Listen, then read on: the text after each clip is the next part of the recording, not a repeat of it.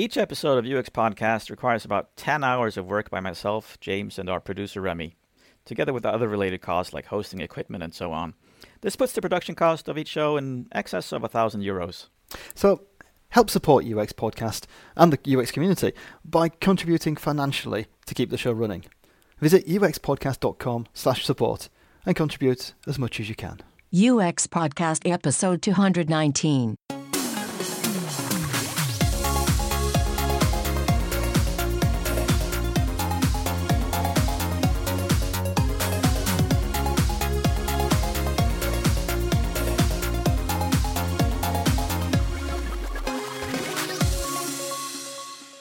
You're listening to UX Podcast, coming to you from Stockholm, Sweden. Helping the UX community explore ideas and share knowledge since 2011. We are your hosts, Pat Axbom, And James Roy Lawson. with listeners in 188 countries from Lebanon to Norway. Stephen P. Anderson is a speaker, educator, and design leader based out of Dallas, Texas. A former high school teacher who now has more than 2 decades in the design industry and is currently head of design at Capital One's Innovation Garage. His personal mission? To make learning the hard stuff fun by creating things to think with and spaces for generative play. Stephen is also an author, wrapping up his second book, Figured Out, Getting from Information to Understanding, and back in 2011 he published Seductive Interaction Design. At UXLX this year, we had the chance to talk to Stephen in person around the intriguing topic of facilitating structures. We touch on the dogma of tools, the paternalism of design, and the need for humanity-centered design, and the designer as a coach. You're going to talk soon about the visual display of information, which in itself sounds like a very exciting topic. But you're also talking about the future of design.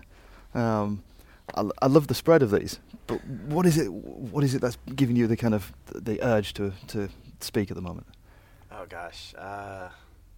Well, as always, I'm interested in way too many topics. Yeah. So I think that's why you see a workshop on one thing completely unrelated to the keynote that I'm giving.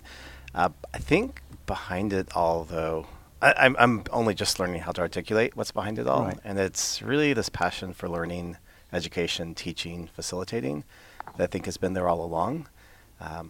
Going way back, my background was actually, I was an educator. I taught high school English and gifted and talented classes. Oh, at high school level. So, okay. so I think that's part of why I returned to doing workshops in, I don't know, the mid-2000s or so. But I think that idea of how do I facilitate someone's discovery is coming through more and more. So doing a workshop, obviously that's like facilitating people's journey to discovery and learning. And my own workshops have gone from, I guess, master classes is what you would call them, where it's more me lecturing and occasional exercises, to now my goal is to speak as little as possible and facilitate as much as possible. So yeah, there's definitely that. I think I'm using the phrase facilitating structure. Facilitating structure behind everything. Yep. Well, it's interesting to say that you think it's moved. You've moved on maybe of how you used to work with things. I remember when we first met you, 2011. The concepts you were communicating, through the cards you had, and also through the frame, and doing the improv stuff of pretending to be a website. When that was facilitating, even though it was like on a stage. Yes. Speaking out to us. Oh, well, at least I felt it was facilitating because you did open up your mind to further thought. I like that you say that. Thank you. Yeah. Even on the stage, I would break the wall and actually have interactivity. I think that's, again, going back to those teaching roots. I think I'm doubling down more on that lens on what I do these days. So even though it's been there all along, can I articulate more of that and do more of that, because I think that's what energizes me. And I think here, the midpoint of my career, I'm thinking a lot more about what energizes me, what drains me, what do I want to do more of, what do I want to do less of. And it really is those types of things. So like you're talking about the role-playing the browser exercise, or even the mental notes cards, and I have a lot more ideas like that. To me, in that case, those are tools to facilitate learning. One of the things that was, I wouldn't say it was planned for, but it was a nice surprise with the mental notes card deck was all the different ways people would write to me and tell me they were using them. I'm like, that's awesome. I put this tool out there, but then people are using it in these amazing different ways. Yeah. So whether it's a tool or a canvas, like the polarity mapping stuff that that we talked about discussed. in one of the link shows we had. Yep. Whether it's that, whether it's a workshop, whether it's like in the keynote tomorrow, I'm actually going to hand out sort of hesitate to say infographic concept model, but it's really to tee up questions we should be thinking about as designers. I don't have the answers, but what I've tried to do is frame or articulate the questions we should be asking about. Nice. So I love it when you're saying that as you're actually learning more and having more to say, you're speaking less. Because Trying to, yes. Yeah, you're allowing the participants and the learners to actually be the ones, talking more and actually reflecting on what they're doing. That is my interpretation of what you're saying. Absolutely. And that's hard, Yeah. especially if you're opinionated and you have lots of ideas. You want to get them out there, but there's, you can speak for an hour and watch people take away a few tidbits, or you can double down on the essence of what you want to say and figure out how to create the conditions where people engage with that. And the effectiveness of the latter approach is so much better. And so it's one of these things, okay, I'm going to try to say less or do less, but what people will get out of it will be even better. There's also along with that, something I'm honestly wrestling with, the idea of empowering people to discover things on their own and discover their own ways of doing things versus, particularly as designers, I think we often have this idea of this intent or this outcome that we want for people. And I struggle with that. Like sometimes I have this learning outcome where I want to lead people, but is that a very specified thing? Like, do I want them to think like I do? Or do I want to guide them on a journey? If they arrive somewhere else, that's okay. Like that's something I struggle with. What could they teach me then as well? What could they teach me as well? Yes, absolutely. But isn't one of the challenges there perhaps is just how our whole way of working is framed. That we're kind of built up to kind of, now we're going to do a workshop, we're going to do a journey mapping workshop, or now we're going to do this. We've kind of got that. But it's not deliverable thinking, but it's the expectation that us as UXers will know what tool to use and we'll run with that tool and it will deliver what we need to make good stuff. And it's not really that simple. Oh no, absolutely not. Or desirable. I think with these tools, actually I have a couple thoughts there. With these tools, a lot of it's about articulating a point of view, like a customer journey map. We want to talk about, here is the ideal customer journey. Here's how things should go. Like here's how it's broken today. Here's how we'll make it better tomorrow. So you do a current state, future state. I have great tool. I have a couple challenges for that though. One would be what we were just talking about, the whole idea of intent. So who's to say that's the best experience, all things considered? I mean, there's definitely a bit of paternalism there, or like, I've done the research, I am the designer, I am the creator, I know what's best. And in many cases, I mean, that may be accurate. Like if you design an experience, you design a podcast, you have best practices, you have experiences, so you want to see things better. It comes from a good place, right? But I'm learning to challenge that, particularly in learning areas or discovery areas where I might have something to learn myself as the designer. So that intent part is the one thing we're wrestling with. The other is I look at a lot of our artifacts and they're designed very much at the level of an individual person or user. And I think increasingly the problems we have aren't that straightforward or simple. They're more of a systems nature where you have multiple players and multiple users. And so I'm looking for more and more tools that show the interaction of all the actors and all the stakeholders and treat them more equally and don't just double down on one particular actor's journey or person's journey. And that's in the talk I'm giving right now on the future of design. That's one of the things I say is, and this is kind of a catchphrase that I picked up from elsewhere, but it's from we're moving from human-centered design to humanity-centered design. And it's the idea of there's a lot more people involved. And I like that just as a catchphrase or to anchor against something that contrasts there. Yeah. Is that what led you to think as well about the polarity mapping? Absolutely. And I think in the post I wrote on that was for UXmas, I hinted that I want to start sharing a lot more tools like this that help us facilitate complex discussions. And the great thing there with polarity mapping was, I think so many of us, different adjacent space, so many of us, particularly with a business mindset, are trained to think in a very rigorous analytical way where the goal is to make a decision. So then you get two tensions. I think the example I used in that article was learning and research versus just execution, diving in, right, and learning that way. And we see companies who double down on one or the other, and the point was it's a both and. Yeah, it's not an either or, it's a both and. And the polarity mapping tool or as an exercise that you do in an afternoon, it helps teams with those different biases, different perspectives come out and say, oh, yeah, we can't double down on one perspective or the other. We have to be very Zen-like and balance them all at the time. And if we do double down on one perspective or the other, we're going to lose in some way. Yeah, which is that many of us do have those kind of noble causes, and you kind of bloody mindedly go for your noble cause, but it's not going to happen. It is a noble cause, but it's more balanced in reality.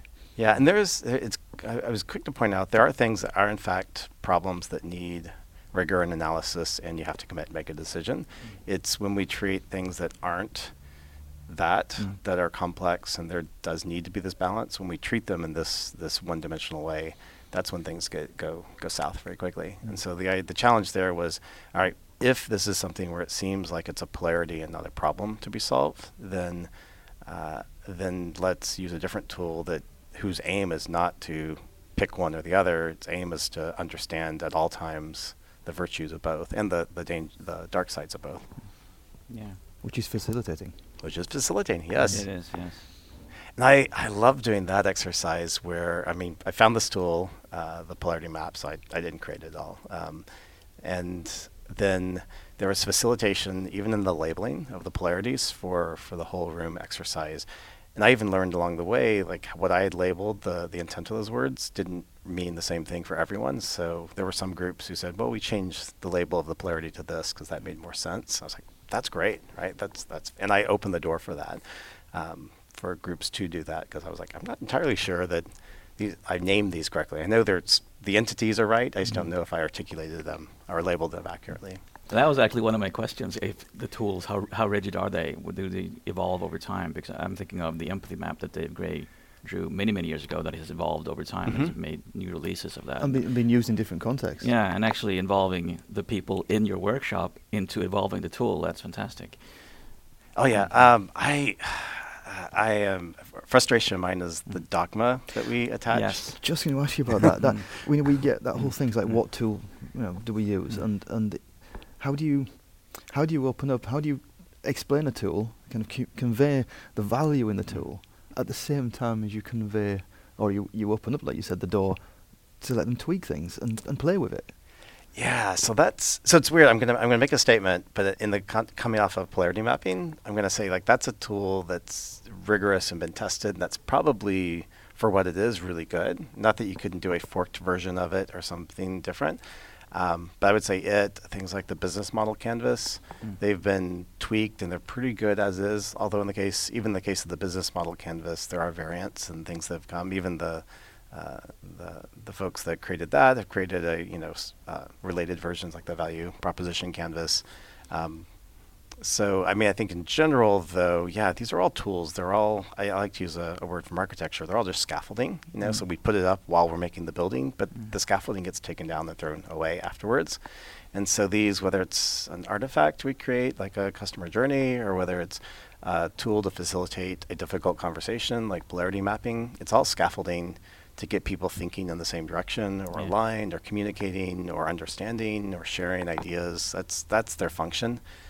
So it frustrates me when I see people locking on to the details of this is how you do the tool, and no, you can't change. I'm like, no, it's just a structure that someone created somewhere, and it worked in their situation, and they shared it more broadly because they thought other people could benefit. That's in fact, the workshop. One of the challenges of the visual display of information workshop that I'm doing is I think there are folks who walk in want to know, okay, how's this going to help me make better journey maps or better wireframes or better data visualizations or whatever, and it's not that, and I'm very clear about that. But what I'm challenging people with is this is a little bit deeper than that. It's more of the universal visual language behind all of those. And if you understand this visual language, then you're not trapped by these tools or a slave to these tools. You can make these tools do whatever you need them to do. So customer journey is a great example. Customer journey service blueprints, very popular, right? Yeah. But I work with folks who will do something different, where suddenly we'll just change up all the lanes, and instead of the normal like front stage, backstage lanes, or the emotional journey, and then the everything else, we'll say, well, let's make all the lanes actors, because we've got 13 actors in this case. It's not about one. And let's do something simple like that. And the question comes, well, what kind of artifact is this? Is this I'm like, I don't know. It's just, it had time on one axis and it had actors on the other. And then we had a third axis where we looped in tools, in this group. Like, I don't know. We just made it up, right? But we used a visual language to create something that was relevant to our situation and our problem. And that has to be the real question, the intent of the tool you're producing. It's not, did you fill it out correctly? It's, is it performing? Is it performing the task that you want it to? Exactly. Is it having an impact? Yep, absolutely. Yeah, that battling with our innate desire to label things and put it into categories. So we learn the tools. We go to conferences or workshops or education sessions, and we say, well, now I've learned how you do that mapping tool or whatever, and I'm going to now put it into that box in my head. That's it, that tool, that purpose. One of the problems is, of course, that clients I see are learning that this is a delivery. Yeah. So the clients actually ask, we want a customer journey map. And if it doesn't look like they expect it to look, then that's a problem. Yeah, I've been in that. Yeah, historically, I've been in that situation. I think the more codified is the right word, the more hardened that UX gets, the more you have that. I just feel like that's dangerous, because that gets us into the, I don't know, I think there's an article going around right now, the McDonaldification of UX. It's just, our goal is to crank out these artifacts. And that, I think if you play that forward, again, going back to like future design topics, if you play that forward, that ultimately devalues our industry, because then you have a lot of people doing UX theater, going through the motions, but it wasn't really the right tool or the right thing for the job. And the long tail of that, or long effect of that is, what's all this UX stuff? We don't need it. Like, we tried it. They created their customer journeys and blueprints, and it didn't really help us. And in doing so, we lose sight of why those things were created in the first place, which was to solve a very specific problem that maybe that we didn't have the same problem in this case. And on what basis they were created as well, because what's interesting about some of these tools, like the customer journey map, is that people start making them before they actually do any research. Because they're so pretty and clients love them. It's almost like it's accepted within the industry sometimes to start doing it, and you can test it afterwards, and then you never have time to actually do the research. It's like, this is kind of right, because we talked to the client and this is how they see their. You mean didn't do the research? Of course, you had a half-day workshop with the client where you got all the information you need to produce it. I'll tell you an interesting thing. I don't know how it is in Europe, but we're seeing like these tools adopted beyond designers. So design practices are being embraced by product teams and engineering groups, and you have teams of engineers being asked to go out and do research, which I think is awesome. It's part of the democratization of design. But in doing so, what happens is I think you get more of that dogma, right? More of this is how it has to be. The context of some of those tools is lost, and you get a lot of what I've described as the adolescent fumbling, where people are trying new stuff and they're doing it poorly, but bless their hearts, like they're using these tools. They're embracing this design mindset and these design tools. And so I'm seeing the role of designer shift to being more of a coach and a supporter in these cases, and also correcting and saying, you don't need this tool in this case. But the thing that I was going to ask is, I don't know if it's unique in the US or if we're seeing this all over, but I'm seeing companies where they're starting to mandate, like internally, every team will do a customer journey map, right? Every team will do these things. And you see exactly that, where someone will come to a designer, because you're a designer, you know about this, right? So, we need to create one. It should only take a few hours, right? and no research. It's just an artifact, right? And it's, bless their hearts, well-intended, right? But someone's told them it has to be part of the process. And so there's no context or understanding of why it's useful or valuable. That's we know through teaching. I mean, you know that you often learn things best when you try and fail, or because you don't really fail. You actually just learn why that first attempt wasn't going to succeed. And this is kind of what we're saying with some of these tools. I mean, yeah, let them, bless their hearts, let them get on with using this, and they need to see that it doesn't work like that, so you can then facilitate or enable the further learning of what is going to work better in that situation. So that goes back to an opinion I'm forming that I think increasingly, I mean, there was still, before I make the statement, there's always going to be a need for the craft designers who know what they're doing and are really skilled. But I'm seeing more broadly, particularly when you talk about UX and experience design topics, you need more folks who are comfortable switching and being more coaches and consultants and mentors, coaching teams of multidisciplinary teams on how to do these things and how to do it better, how to improve, and in the process learning as well. You know, as I hadn't thought of doing it that way. That's pretty cool, right? I don't know how many of us are ready for that switch. Obviously, it's something I love doing, but it is a different mindset to get your hands off the thing and say, the artifact I'm working with now is people, right? And cultures. Like that's my design focus. I think, I mean, I've been playing with this thought as well recently, and I'm not sure exactly what to call it, but I think it's almost like the UX of UX.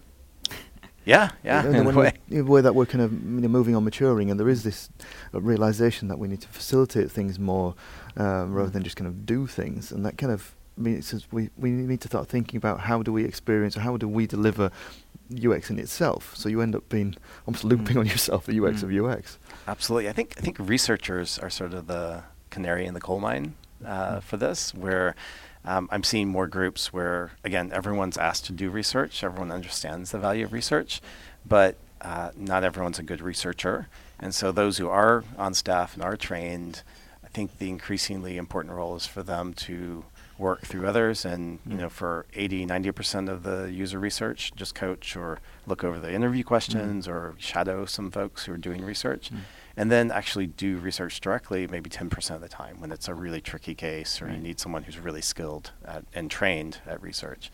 But that's you see people who are like, I'm a researcher, I just want to keep doing research, that's what I'm good at, and people are like, no, that makes sense. I'll instead of being the bottleneck, I'll train up 20 other people to do research, and in the near term, they won't do it as well as I can because that's not what they went to school for or trained for. But wow, suddenly we have a culture that's embracing research and not skipping it.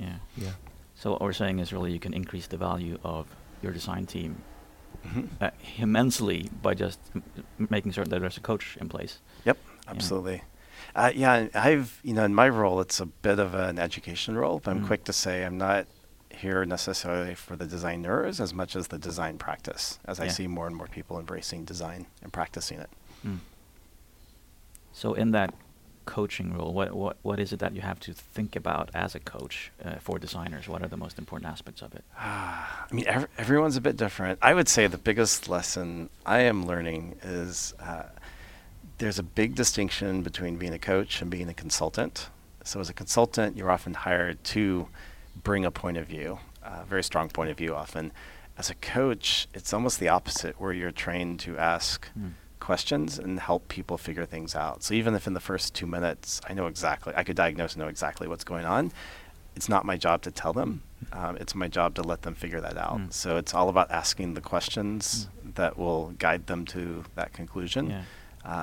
Or maybe I'm wrong in my diagnosis and I'll learn something along the way. Exactly, but it's very different. And that's hard. Like I'll go into one-on-ones with folks that I'm coaching or mentoring, which is different as well. And it's hard for me to bite my tongue and not just say, this is the problem, you got to go do this. And it's amazing. Like maybe 45 minutes in the conversation, people will say, I just had a thought. Maybe what I need to try is X, and that X is what popped in my head, at the beginning of the conversation. I'm like, I think that'd be a great idea. They came to that conclusion. They own it. Or maybe it's not exactly the X I thought of. It's something different. I'm like, that's fabulous. I think that's great. But it's their idea. They own it. There's agency involved. Yeah, exactly. It's not someone else saying, this is what you need to do. And, I think that ownership and that agency is really critical. So you say that thing between being a consultant and being a facilitator or a coach. Sorry. But then what about the difference then between being the coach and leader? So I actually have a point of view on this. I actually think the role of leaders, particularly in the 21st century in information environments, is more of that of a facilitator. I think we are, in the same way a facilitator at a workshop says, here's the goal. I think leaders should set the purpose or the vision, non-specified, but specific enough that everyone knows when it's achieved, right? And that's that in and of itself is a challenge, right? Because you have these lofty vision statements, mission statements that are so fuzzy, they're nothing to grab onto. So you need to craft a good, like, here's why we exist, here's how we're going to change the world, here's how it will be different in 5 years, and here's how we'll know when we reach that. And that last part's really critical. We'll know we've reached this vision when this happens, right? So I think your job is to do that, but then get out of the way and let the teams figure that out, encourage that autonomy. I see so many cases where the people who know the most are, it's kind of cliche, but it's the people on the front lines doing the work. And if they could just be empowered to make the choices and direct things, companies would be so much better. But we come from this historical command and control. We have this altitude view that you don't. So just there are details you can work out, but we're calling the shots. And I almost embrace a reversal of that or a flip. And in terms of the altitude, and we see things you don't see, well, that's the facilitating structure, right? That's we're going to draw the borders. We're going to define perhaps who we think our competition is or the competitive experiences, and our vision, but you go figure it out. Like, we made the sandbox, now you go play in it and show us what can be done. So do you think can you adopt a leadership style that is facilitating? Or do you need to build the culture or the organization first to allow that to happen? Ooh, that's an excellent question. I would say, I didn't know where your question was going, so I was going to say both and, right? But you're right. If you were to walk into a culture that wasn't used to that, right, they expected more of the top down. I don't know. As I'm digging more into this, I'm digging into a lot of books and research around organizational cultures. I'm seeing it's almost a release or relief when you have a change in leadership and the leaders do say, you know what, you know more than I do, or I'm gonna draw the boundaries, right, create the sandbox, but you figure it out. And so, I mean, the extreme of this are some of the flat, meritocracy type organizations, right? And Zappos is brought up. There's others in Europe that are brought up doing this. But I think in general, there's still a lot that these organizations are learning. Every situation is different, but I think in general it tends to be an improvement over the way things were. And when there's a change in leadership again and someone tries to bring back the old way, that usually fails miserably. That seems to be the conclusion. Yeah. So I think it's just the natural course of things. It's just we'd have a whole generation or two of business leaders who were not trained to think in this way. Yeah. It's almost like you would coach that change, because part of coaching is also asking the people, how can I help you? And if they need leadership of the former style, yes, they'll actually ask for that, and you can move incrementally towards more autonomy. Yep. We're, there's a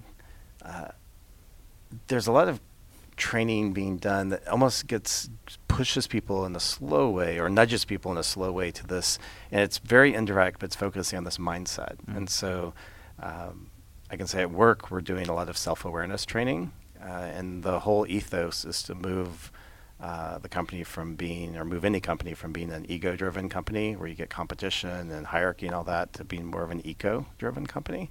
That's the ethos of this particular program that we're doing, but you see it show up also with folks like Brene Brown and her focus on vulnerability and courage and values.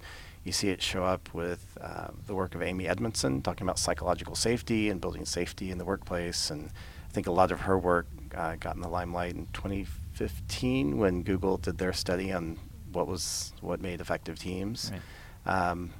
A lot of the stuff about radical candor. I mean, you're seeing these ideas come into the forefront in business circles. I think they're all part of this ethos of how do we empower people? How do we create a safe space? How do we create a culture where people can be authentic and be themselves? And I think part of that's kind of a revolt against the traditional, we're going to treat people as, I hate to say it, but cogs in a machine, right? And we don't do that literally anymore, but in many ways we still have these hierarchies and decisions are made at the top and ripple down. Exactly. Once you zoomed out, then it does become head counts and kind of productivity and, all these kind of... You have individual people who bring really, really great things to the organization, but that's not what we need from this role, right? And so it's like, how do we flip that inside out and say, here's the amazing talent we have. Here are the people on the bus, to use that phrase. Like, where do we want to go? What can we do with the people we have? And, Which for me also brings it actually to the domino effect of like how I am treated is how I will treat others. So actually the people I am designing it for, I will treat them better by being better treated myself by my organization. Yes. So positive outlook. I love that. Yeah, that's really hard. Like in these trainings where we're talking about being vulnerable, it often requires one person to like shed their armor first. And the question is, well, what if I drop my armor, I expose myself, and the other person doesn't? They just spear me, right? And that's a valid and common fear. And I mean, there's no easy answer, but what I usually challenge people with is, okay, you can both keep your armor on and keep going the way you have, or you can take your armor off, take a risk, and either it goes poorly or the other person takes their armor off too, and now you're in a much better place. Is the risk worth it to you? And there you need to make sure you built up sufficient trust before you take the armor off. Trust, although sometimes taking the armor off is the act of building trust. Again, every situation is a little bit different, but I think that's the idea: is can you be your whole self? Can you be vulnerable? And where will that lead? And the faith and the hope is it'll start over time to create these more authentic, wholesome organizations. Yeah. Positive and lots of food for thought, and looking forward to hearing more from you in the future. Thanks for sitting down with us, Stephen. Thank you. It was a pleasure. Wow. Teaching, workshops, tools, coaching, facilitating, leadership. We went on a bit of a journey there, didn't we? But I think the theme running through it, though, was Stephen's passion for facilitating.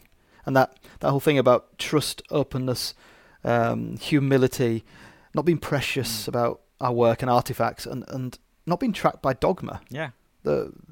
Designers as design coaches. Yeah, and I do love how a lot of the people we are talking to nowadays are talking about coaching as a way forward for designers and design leaders to actually help and not have exactly that, not have these dogmas around what tools to use, how we do our work, but actually help people discover their own path. And the interesting thing about this is that I keep thinking that we need to take it one step further, because as a designer, and since we touched upon a bit, we could have talked about it more, the paternalism of design, the thinking that we do this research and so we know what's best for the user and so that's what we're going to build. We need to move further away from that and help designers become better at being humble in the way that coaches are humble, meaning the way I'm thinking about it, that we actually need to help our users explore their own paths. As they're making decisions on our websites or in our services, we haven't decided for them what the best outcome is for them. We need to be as open as Stephen is in his workshop when he's facilitating. He's not teaching his practices so that other people will adopt his practices. He's teaching people that they can be in charge of their own path.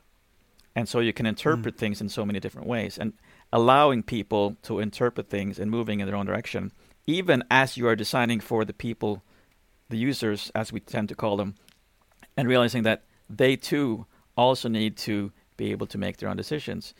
This is difficult. I mean, in a business sense, it sounds really scary.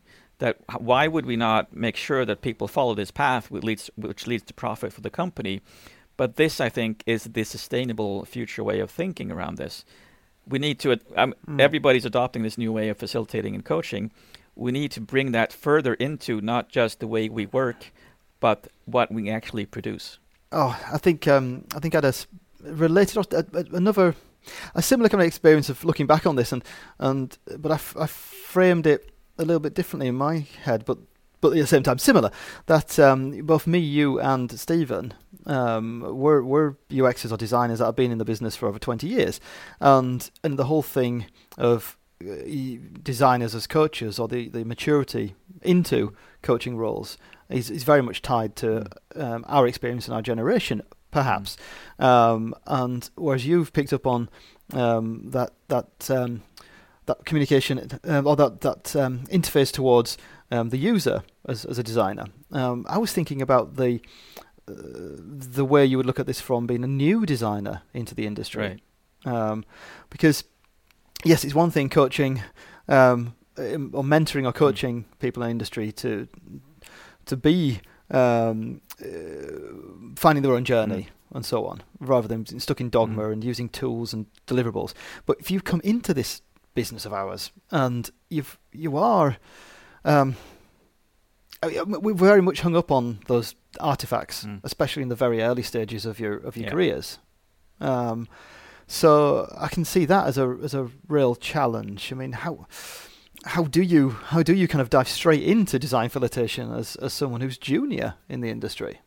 When the expectation upon you, perhaps from the organisation, we touched on culture in the interview.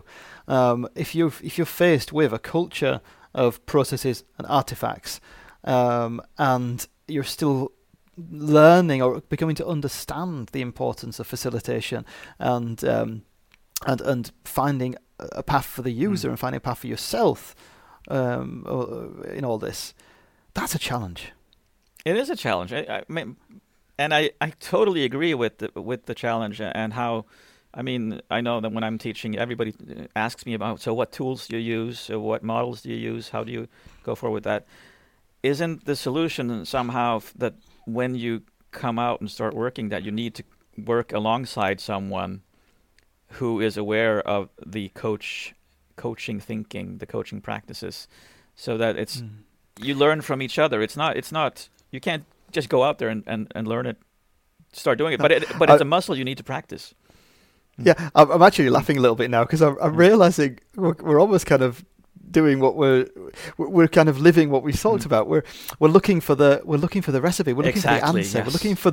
We're looking for the process part to say this is what everyone should do. Whereas what Stephen talked about, what we mentioned was that there are going to be organisations where you need to be the facilitating leader, depending on who's on your bus. What resources you've got, what can we do with these wonderful people, and the same thing when you apply for jobs, when you kind of start out in firms that are organisations, find one that matches you or gives you that right feeling, and that's maybe exactly, if you feel like you do want to kind of work on deliverables for a while, then find somewhere that will allow you to do that while still growing. I think so. You're onto something there. That, I mean, you need to feel accomplished using the tools before you can let them go. It's just that a lot of people don't let them go, and you need to be aware that at some point these tools need to be something that is flexible, that you use out of different tools and you model the tools differently based on the circumstances and the context.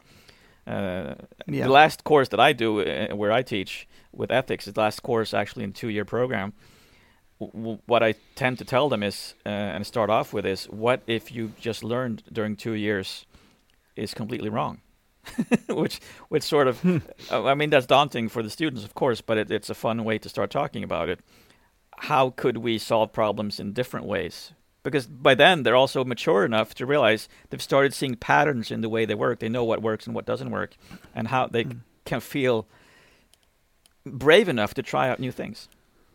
And also, I think what sounds interesting and I can imagine being a valuable lesson from that is it trains your skills of empathy and understanding and facilitation and moving from place A to place B. Because if you're a group, you're suddenly told what you've learned is wrong. You then have to discuss what that was, and then discuss what right could be, and transition everyone in your group from a space where what they knew was right and is now wrong to a new place where they together accept the new way of doing things. Oof. I love this. We Fascinating. should explore this more. This is really interesting. Yes, I agree with you. Thank you. But time's up. Time's running out. Thanks for spending your time with us. Links and notes from this episode found on uxpodcast.com as per usual. And if you can't find them in your that's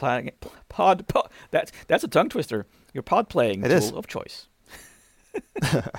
And recommended listening after this one. Episode 201, Consistency, which features 2 excellent articles. One by Jared Spool about consistency, and the other, of course, by Stephen, which we referenced a couple of times during this interview. Polarity mapping. And remember, you can contribute to funding the show by visiting uxpodcast.com/support. Remember to keep moving. See you on the other side.